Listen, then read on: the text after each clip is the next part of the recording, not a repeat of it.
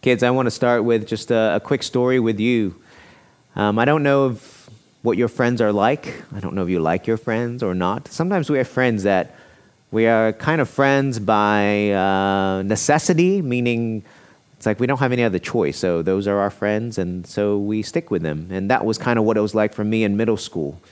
I had some friends that I spent a lot of time with, and I did like them, and I generally had a good time with them. But there were things about the way we played and interacted that I didn't enjoy so much. They loved to tease, and maybe that's just middle school. Maybe it's like that for everyone in middle school, but these two friends, they just teased me and they teased each other, and that was just what we did over and over. And I really didn't like it, but I felt like I had to go along with it. And in some ways, not only the teasing, but other things, I felt like I went along with it in the name of having fun, in the name of being friends, and because they said it was good, and yet in the end, it didn't feel so good. And strangely, when there was an opportunity to have what I thought of as better friends, I kind of quickly moved on to those better friends and enjoyed those friendships more. Sometimes that happens in our life, and the book of Revelation that we're studying right now at church talks about this false prophet. Maybe you could think of it as a false friend who says there's these good things and that we should do these good things, and they show you these signs of the good things, and yet in the end you find that you're being led astray. That's what today's passage is about. That this false prophet is like kind of one of those middle school friends that I was talking about, where I kind of went along with things, I kind of liked it, but there were a lot of things I didn't like, but I listened to them because seemingly it was supposed to be good. And my hope for you is that, certainly on the most simple level, that you would have the kind of friends that don't lead you astray, but lead you to truly what is good, that lead you to a deeper faith in God. And I hope that your friends that you enjoy and that bring life to you. But in the most spiritual sense of what today's passage is about, I hope that God gives you eyes to see, to tell the difference between what is good and what is not good, what brings life and what doesn't bring life. Because there are people who will tell you that pursuing this thing or having this thing is going to be good for you, when in fact, God says it won't be good for you. And so today's message is really about hearing the voice of God, hearing the voice of Jesus, our shepherd, and following not only his voice and his truth, but following his way. So I hope that God will give you that kind of heart and that kind of faith to follow not just rules, but follow the one who has given us what is right and wrong, to follow Jesus himself. Thanks for tuning in. I hope you continue to listen in as we dive into today's message more in depth.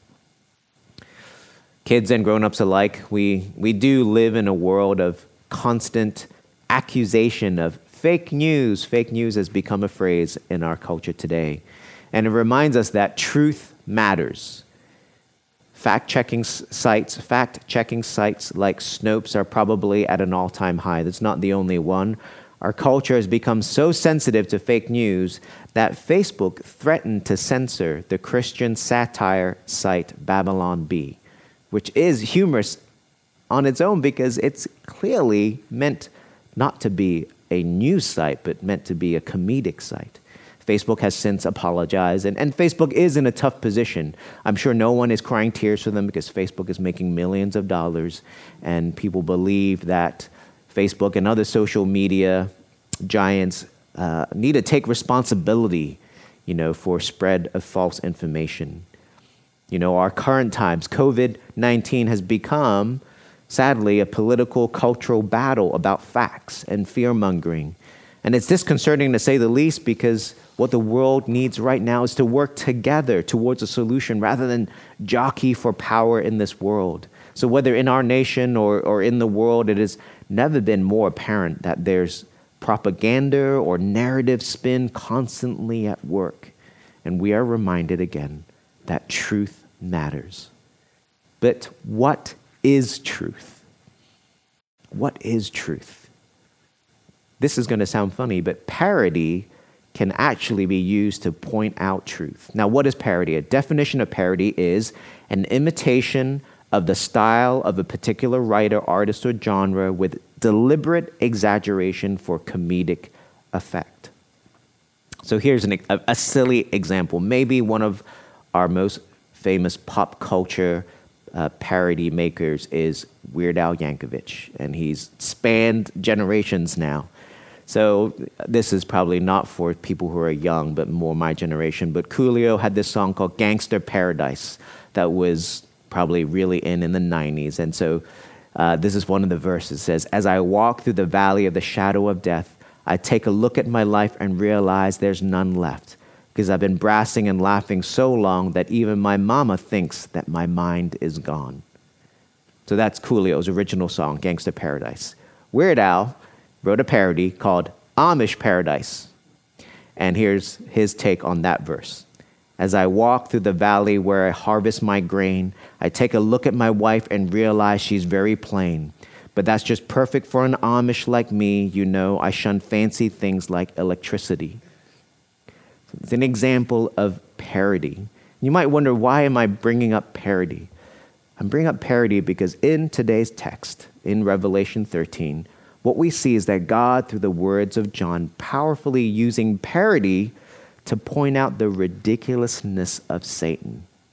God is using parody to point out the ridiculousness of Satan and of the beast.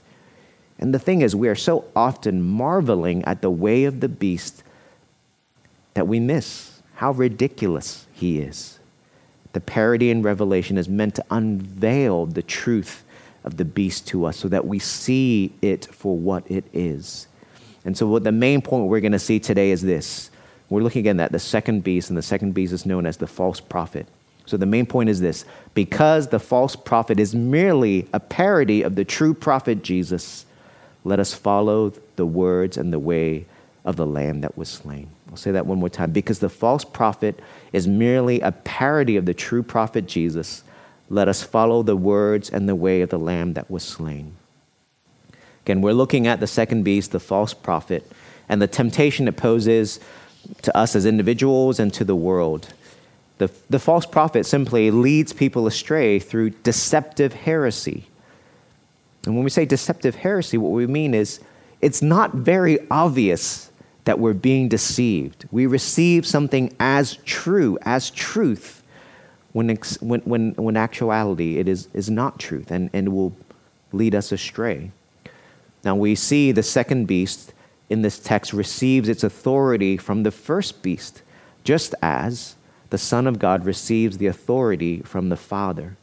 And this fact that we see quite clearly spoken here in Revelation, mirroring the Father's relationship with the Son, and the Son's relationship with the Father, we also see that this particular text mirrors Daniel 7. And it shows us the divine irony of Satan and his minions. There is a parody of perfection, of God's perfection. And we kind of looked at that last week, where we looked at this idea of the first beast is this epitome of incompleteness.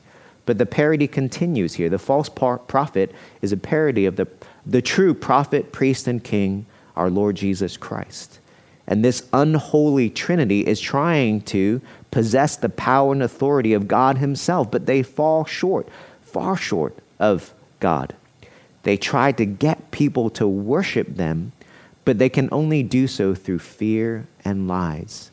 And what they promise, they can never deliver on truly. They can never deliver truly on their promises. And as such, they are laughable. It's actually very healthy for us, I think, to be able to laugh at Satan's ways of trying to get us when our eyes have been unveiled and we see the ridiculous nature of the temptation, the ridiculousness of the empty promise, the ridiculousness of even if we got what we wanted, that it's not going to satisfy the way we thought. When our eyes have been unveiled to see that, then we see that truly the false prophet is a parody of the true prophet Jesus. 2/3 of John's Old Testament references in Revelation are in fact from Daniel.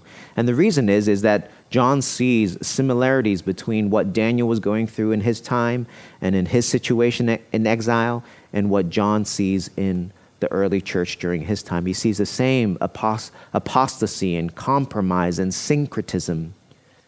People happy to say they believe in Jesus and yet also happy to bring in belief of all kinds of different things, or willing to compromise their Christian ethics to go along with the ways of the world.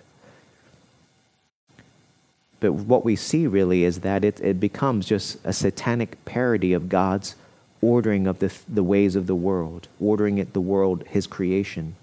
And God allows such false prophets, as we heard in Deuteronomy, to test and refine the genuineness of our faith. There's no more heartbreaking thing for a pastor to see someone walk away from the faith. And I've seen people walk away from the faith dramatically and quickly. And sadly, it seems to simply prove that faith was never there for them. And I certainly continue to pray for those people that they will come to have genuine faith. Yet there are false prophets out there selling things that sound so good, so tempting, so full of life, and yet does not bring life. Let's look at some of the characteristics of the second beast to help us identify what is this false prophet like. Number one, this false prophet will appear good. And we have to say this again and again, because I think when we read Scripture, when we read about false prophets, whether in the Old Testament or New Testament, we think it's really obvious who the false prophet is. But the whole premise of talking about false prophets in the Bible is to say it's not obvious. We need wisdom, we need people, we need elders, we need community to help us discern the message that a prophet speaks, whether it's false or whether it's from God. And so false prophets generally appear good to people. Verse 11 says this about the false prophet, that it is like a lamb and spoke like a dragon. It is imitating Christ the prophet, the lamb that was slain, but actually speaks the message of the dragon, of Satan. Number two, the false prophet will produce positive signs. Verse 14 says, by the signs that it is allowed to work in the presence of the beast, it deceives those who dwell on earth. Preceding that, in verse 13, the language that is used talks about it performing great signs. Really, an allusion to Moses' great signs. And when it talks about bringing fire down from heaven, it's alluding to, again, Old Testament, Elijah bringing fire down from heaven to the altar. And so, again, not only will the false prophet appear good, it will seem to have power to produce positive, life-bringing signs. Number three, the false prophet will lead to the worship of intimidating violence. And here's where we see the turn, right? This false prophet appears good, seems to be producing positive signs, but somehow, without us even being aware, leads to the worship of intimidating violence of the first beast. Verse 12 says, the second beast makes the earth and its inhabitants worship the first beast. It's kind of this idea where we can all fall into, where we think the ends justifies the means, right? We can do whatever, we can bend the rules a bit, we can, maybe stray from God's ethics if we can achieve God's ends. That's how we can so easily go astray. And fourthly, a fourth characteristic of the second beast is that it will cause Christians to die. Verse 15 says, and it was allowed to give breath to the image of the beast, so that the image of the beast might even speak and might cause those who would not worship the image of the beast to be slain. So again, we see these four characteristics described in this passage. And here lies again the danger of the false prophet. More often than not, we do not see it as a false prophet. We see it as good. We see it as producing positive signs in our society. But the false prophet also leads to intimidating violence and leads to even the death of Christians. Again, we talked about this last week, but the false prophet, like the first beast, is not just one person or one organization or one philosophy or one religion. It's not even one in every era, The message of the false prophet can crop up anywhere in our world, in our society, in our political parties, even in our churches and Christendom, even out of our own mouths when we buy into the message of the false prophet. The message of the false prophet ultimately leads to death. We could turn to application here. In the original context, John was very much focused on the Roman state because the Roman state called specifically for the worship of Caesar and Roman pagan gods. And Christians who chose not to participate in the worship of Caesar and these pagan gods faced often dramatic economic consequences because that worship was interwoven into their economic life. I would say probably the closest parallel in our day today is life in China for Christians. There are millions of Christians in China who could face dire consequences for their faith in Christ because the Communist Party is tightening control and increasing surveillance and religious persecution. The Chinese Communist Party increasingly wants their citizens to pledge allegiance to the atheistic state. Now, in the West, we live in pluralistic societies, meaning we're supposed to have freedom of speech and freedom of religion, and we're supposed to be able to get along with people with different ideologies. Yet at the same time, at least living in the U.S., we see that there seems to be at least a sense of division that is at an all-time high. And as Christians, we have to be savvy enough to hold our faith with conviction, and yet at the same time, to discern the voice of the false prophet amidst the cacophony of messages that are out there.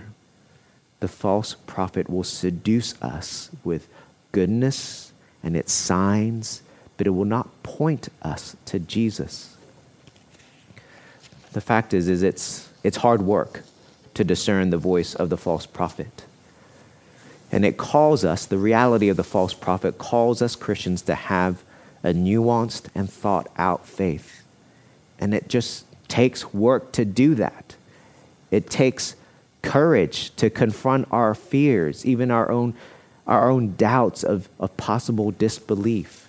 It takes a willingness for us to allow God to reshape us in His image, rather in an image that we're quite comfortable of being of a certain kind of Christian. Too often, as Christians, we've allowed the messages of our culture to shape what we believe about Christ. And that could be whatever culture you come from, whether conservative or progressive or American or foreign. We let those cultures shape us rather than allow Jesus Himself to shape us. Let me ask you, it's really rhetorically, but which is more biblical, American Christianity or Korean Christianity? Which one do you think is more biblical? Those Christians are really good at praying and fasting at like really early hours of the morning that I would not want to even get up at. That sounds more biblical, doesn't it? The fact is, neither is more biblical than the other. Both need to be willing to be shaped more and more into the likeness of the Lamb that was slain, to follow in the ways and the words of the Lamb that was slain. Truth matters, but the Bible has always warned us that truth also has to be lived out. True truth cannot be ultimately proven to be true if it doesn't bring life to people. We need to know Jesus. We need to know Jesus as the way, the truth, and the life in the midst of this battle of philosophies and beliefs that exist in this world. And we can't speak this belief as images of God seeking to subject others through power to believe what we believe. We must speak as images of God, seeking to share the gospel, yes, but through sacrifice, through walking in the ways of the Lamb that was slain. When we use power to make people believe, then we walk in the way of the beast. Jesus calls us to lay down our lives just as the Lamb laid down His life. There's no life found in following the words and the ways of the false prophet. His way is merely a parody of God's perfection, and we should laugh at its ridiculousness. We must strive to see through it. We must ask God to unveil our eyes to see what is laughable from the false prophet. Because the false prophet is merely a parody of the true prophet Jesus, let us walk and follow the words and the ways of the Lamb that was slain. I know it's not an easy call, and in 15 minutes, it's hard to depth with what this really means. We truly are faced with seemingly beautiful, conflicting messages out there. And we have to go to God himself again and again to ask, Lord, what is true? Speak through your prophet, Jesus, that we might hear the shepherd's voice and be led to Jesus. Let us pray.